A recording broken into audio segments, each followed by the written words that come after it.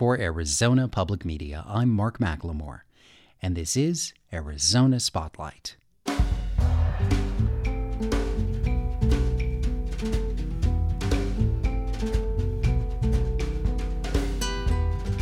Coming up, stress, depression, anxiety, and sadness. Consider how much of your weekly conversation might revolve around those feelings.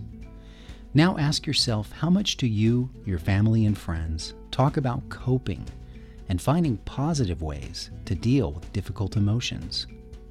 Next, we'll talk to people around Tucson about how they cope in this special edition of Arizona Spotlight.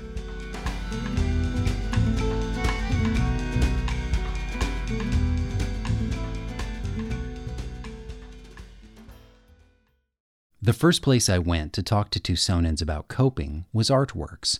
It's an all-day program for adults with developmental disabilities.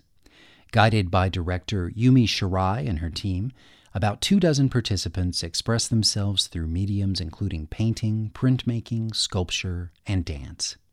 The atmosphere there is positive and supportive, something you'll hear reflected in this conversation. Okay, hi, my name is Cody Kelly. I'm 25 years old. I'm diagnosed as autism. That happens when I was either a baby or 3 years old, and also when I was on my teen years. I was diagnosed with disorganized schizophrenia, a psychotic mental illness where I see things that I didn't see, touch things that I didn't touch, and hear voices. Do you take medication for this, Cody? I did take medication for this. You seem like you're really comfortable talking to me right now. Mm-hmm. I still like talking to people even when I'm feeling sad or stressed, and including my mom to talk to. Is your mom the person that's easiest for you to talk to? Yeah, she's the easy to talk to.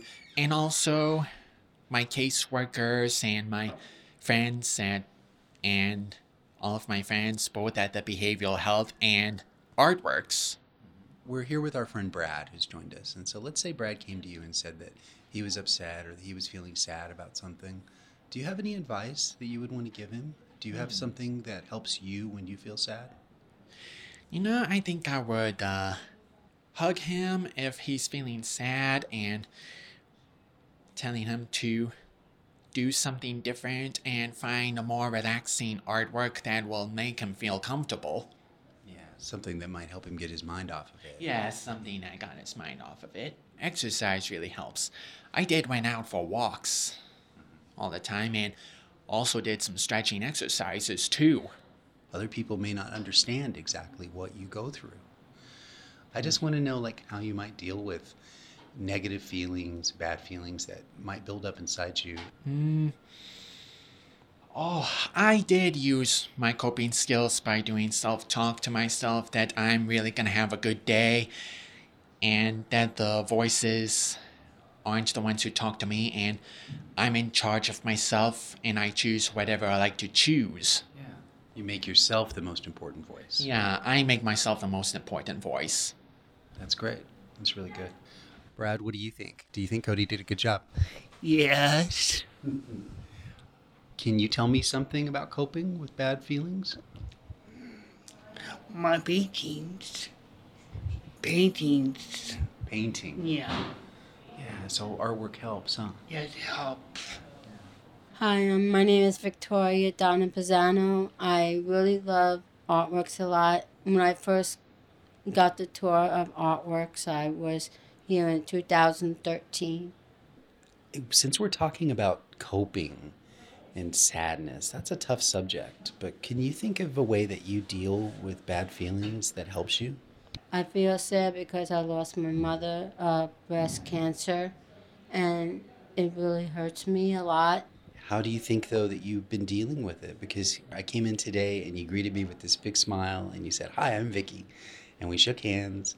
So I know that it doesn't bother you all the time. What's a way that you think you've dealt with losing your mother? I like talking about it so I can let everything go away. Who do you have to talk to about it? I talked to Yumi and Mary Lou and my teacher Elizabeth about it, and my mom and my dad.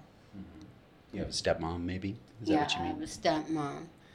If somebody came to you here at Artworks and told you that they were feeling sad or that they were having trouble facing a problem, can you think what you might tell them? I was gonna say for an advice that please just be happy and enjoy life, because I hope you're a wonderful person and I hope you will enjoy life. And you're just saying that to everybody right now? Was that what you meant when you said you're a wonderful person? Yes. Well, that was a nice message. Thank you very much, Victoria. You're welcome. Thanks to Cody, Bradley, and Vicky for sharing their thoughts. Artworks is part of the University of Arizona's College of Family and Community Medicine. The Artworks artists are preparing new works for their annual public gallery show called Through Our Eyes that's coming in November. Every week in Tucson, NAMI, the National Alliance on Mental Illness, hosts meetings for people living with mental illness. In a moderated discussion, the group works towards a united goal of improving their mental health. I joined a NAMI peer group meeting at Hope Incorporated, a community enrichment center near Country Club and Speedway, and I asked some of those in attendance to share the methods that they rely on to help them cope.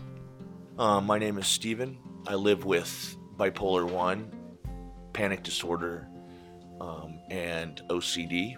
A good coping skill for me is having a dog, very supportive dog that wakes me up in the morning and wants a walk.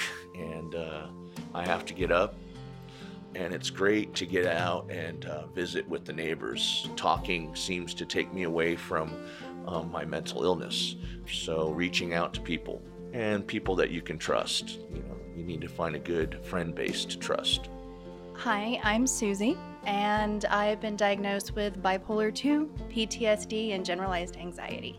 I really, unfortunately, overanalyze and scrutinize everything. So right now, actually, one of the kind of breakthroughs that I've had is to not respond to subtext. Because it's a tool that you use to protect yourself when you're dealing with unstable people in your life, but it can become harmful for you and toxic for you going forward when people are not like that. And so it's actually more healthy for me to not engage in that subtext. In a very short amount of time, it's helped tremendously. But it's tricky. It is very tricky to kind of figure out how to healthfully not respond to subtext, and still give credence to things when they need to be. I'm Peter, and I live with major depression. I don't like to say I suffer from it, I just live with it. So the thing that helps me the most is to think about the fact that this is temporary. And I try to focus on a point in my life where I'll look back at all of this and go, well, that happened and I survived. They say suicide is a permanent solution to a temporary problem. And I try to remind myself all the time that this too shall pass.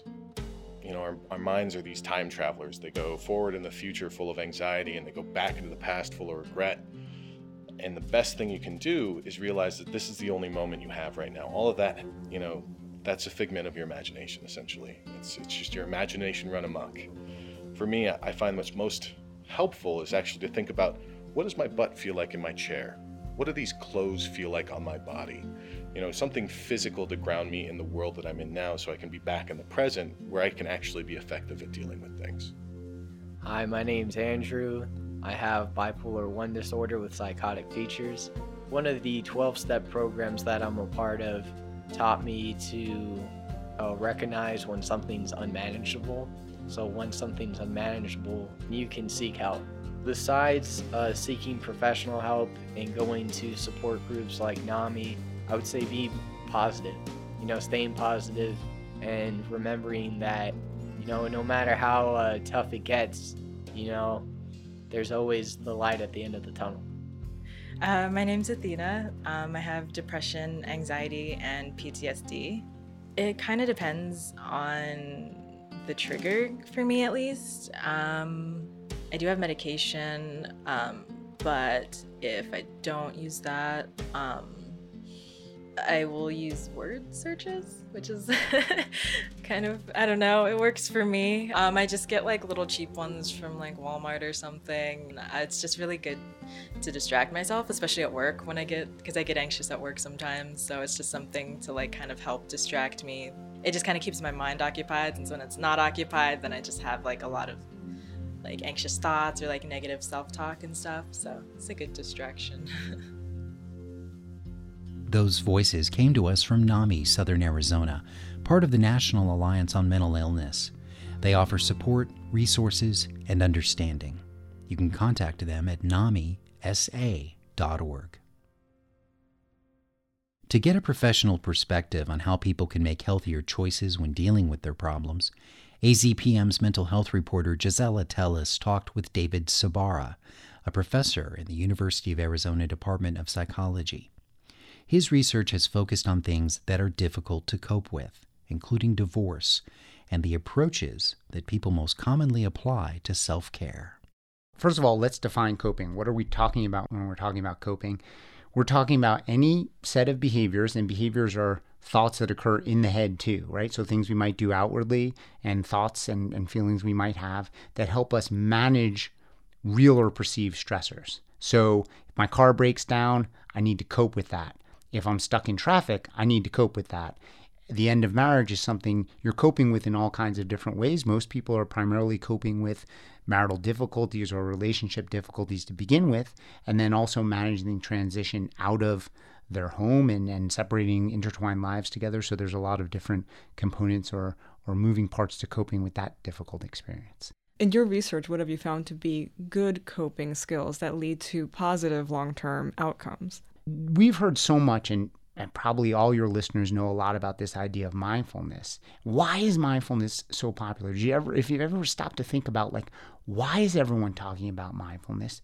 There's a real key here to our emotional well-being related to that. And that is, mindfulness is typically defined as, say, having a non-judgmental present moment awareness. So being able to anchor yourself in the present moment without pushing your experience away and avoiding it, or without taking your experience and totally glomming onto it. And so one of the things that we've really focused on is different behaviors that cultivate mindfulness. So one topic in particular is this idea of self-compassion, that a lot of people after their separation experience get very down on themselves. They get, they can become depressed, but most of the time they're just distraught about how their relationship has ended, what's wrong with them, why couldn't they have done better, and sort of have a lot of regrets about the things they did or didn't do. A self-compassionate perspective is one that holds your experiences a little more lightly, with a little more tenderness or kindness to your own experiences. And embedded in that is, instead of getting caught up in the story of terribleness or the story of blame, is to just locate your experience right back to the present moment. So, to really sort of take notice of your body and what your body is doing, rather than drift off and get stuck in jealousy or those kinds of things. And then the other part of self-compassion is really to locate your experience as part of all human experience. So try to connect with something that is broader than you. And that's sort of a way of thinking about things, to understand that your experience is part of a universal experience, and that other people have gone through this and been okay, and other people have been left or have been the leaver and had to make tough decisions. That is a very powerful way to help people through. And so we've studied how people develop self-compassion and basically who is and who isn't able to look at their experience a little more lightly. We hear about mindfulness and we hear about self-compassion, but these feel like lofty things. So they feel like they're complex and hard to pin down. Like, in practical terms, what does employing those strategies for your own problems in your own life look like? Sure. Let me give you an example. When my children were very young and they went to preschool, people started finding out that I studied divorce, and close to 50% of marriages end in divorce. Soon enough, there were a divorce as at the preschool, and parents would take me aside and ask me questions about things they should do to help them cope. So this woman came up to me, and I'm overwhelmed with jealousy, like incredibly jealous about this experience. And my husband had an affair, and I said, well, what do you do when you get jealous? What are you doing? She says, well, I take the phone and I text him. I text him to see what he's doing. And if he replies, at least I know he's not like off having his affair. And I was like, maybe maybe texting him is not the right thing. Just sort of very curiously walking through that. But the example is that how do you translate mindfulness into real life is that when the feelings of jealousy come up, you don't need to react to them. You don't need all your behavior to be driven by them. Emotions, feelings are like waves. They come and go, and part of a more mindful experience, a more present-oriented experience is letting them pass without reacting to them. And I think where things get complicated for people is that emotion comes up and they often respond and their behavior is driven by that. My colleague Mark has been talking to lots of people for this episode about how they cope. And what came up a lot were the simple things. Sitting in a room and breathing, or going for a walk, going for a run. Why is it so difficult to sort of incorporate those simple things into our lives that help us to stop and ride out that wave of emotion? What happens to a lot of people is that there's a tremendous amount of routine disruption when big events happen to us. A big part of it is reestablishing routines that make us feel balanced, that help calm us. So the simple things, just putting them in place, really do help establish a regularity and order to our lives. And I think those really matter. Why those simple things are hard for people is we get caught up in the very practical things of a lot of different stressors. If you have a severe mental illness, for example, and you're trying to cope with that, one of the most important things is having access to medical care. And you may spend an inordinate amount of time pursuing opportunities, access, where can you get services. So there are a lot of logistical things to do. And so coping and taking self-care sort of falls away pretty quickly in a lot of these circumstances, but vitally important. Say you have a friend who's going through one of these objectively difficult situations. They've lost a loved one is sick, they're going through a divorce. What advice would you give them for how to cope with that? Well, the first piece of advice is really a piece of support. It's to normalize their experience and to help them understand that there's a natural period of grief and mourning that follows any of these kinds of experiences. It's good for people to hear this, that there is a period of time in which you may feel all kinds of different things, and you may feel happy, you may feel sad, you may feel regret, you may feel freedom, and you may feel those emotions all in the course of an hour and cycle back and forth and then wonder what's really wrong with you. And part of that is just allowing your experiences to be as they are without judging them, without trying to push them away, without grabbing them and going deeper and deepening them. So that would be the first part, is just that's grief. And that's pretty normal and very healthy. And then the question is, like, at what period in time do you start reestablishing your routines? When some of that emotional intensity subsides, you want to make sure that you're taking care of yourself in the best possible way. So doing all the kinds of self-care things you were doing before and trying to, re-engage with your life as it was. So you start putting the pieces back together, and then you also have to start thinking about who you are as a person following this difficult event, right? If it's the loss of a loved one, our identities are completely tied up in the people we associate with. So who are you without this person? What's your life like without this person? And, that's the case where a lot of, therapy can be helpful and those kinds of things. But those pieces of allowing and normalizing, of reestablishing routines, and then exploring pieces of identity are some of the things we've learned about divorce, but they're pretty universal in terms of a lot of difficult experiences. Gisela Tellis spoke with Dr. David Sabara from the UA Department of Psychology.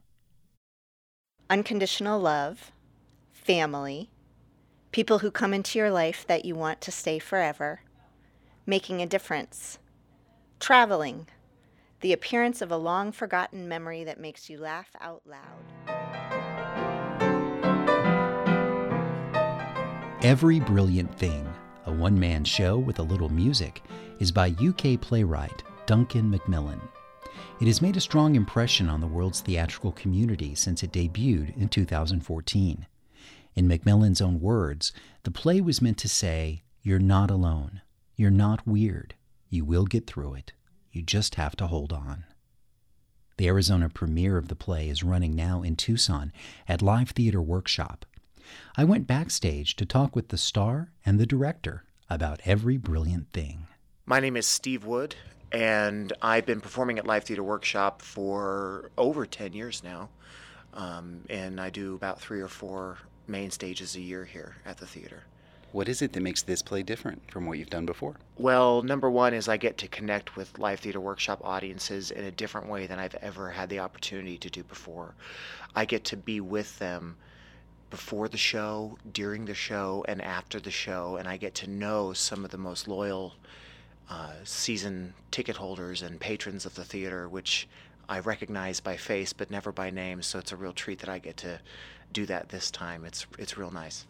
Well, how does that work? How does this production allow for that interaction? The way that the script is set up, it involves the audience on an intimate level in that they participate with me to tell the story. So throughout the pre-show, I'm handing out numbers from the list of every brilliant thing that I created. That the character created. That the character created, yes. And throughout the show, I call out those numbers. And if the audience member has the number that I call out, they read the list entry that's printed on the card, and it helps move the story forward, and it binds the audience together in this singular experience. It's really unique. Well, I want to know what's on those cards. What are some of the brilliant things we're talking about? Well, they're all brilliant. There's not one that's a favorite. They're all equally great, but some that really stand out: Peeing in the Sea and Nobody Knows, the even-numbered Star Trek films, Hairdressers That Listen to What You Want. That's a good one. I think we can all relate to that one. So all of the list items are relatable and are things that people might take for granted, you know, the little things in life, and that's what makes this show really beautiful. What is it that leads your character to compile this list? Why do this? My character starts the list when he's 7, and he does so on the basis that Dad picks him up from school, which is already unusual because Mom usually picks him up from school. And all my character is given is the information that Mom has done something stupid. And my character does not know what that means. So he starts to make a list of every brilliant thing, everything that's brilliant about the world, to help Mom get through what she's going through. And then throughout his life, the list continues to grow. Throughout his marriage and so on, throughout his life, the list continues to grow. Give me an idea of where an audience member might be emotionally when they leave this play.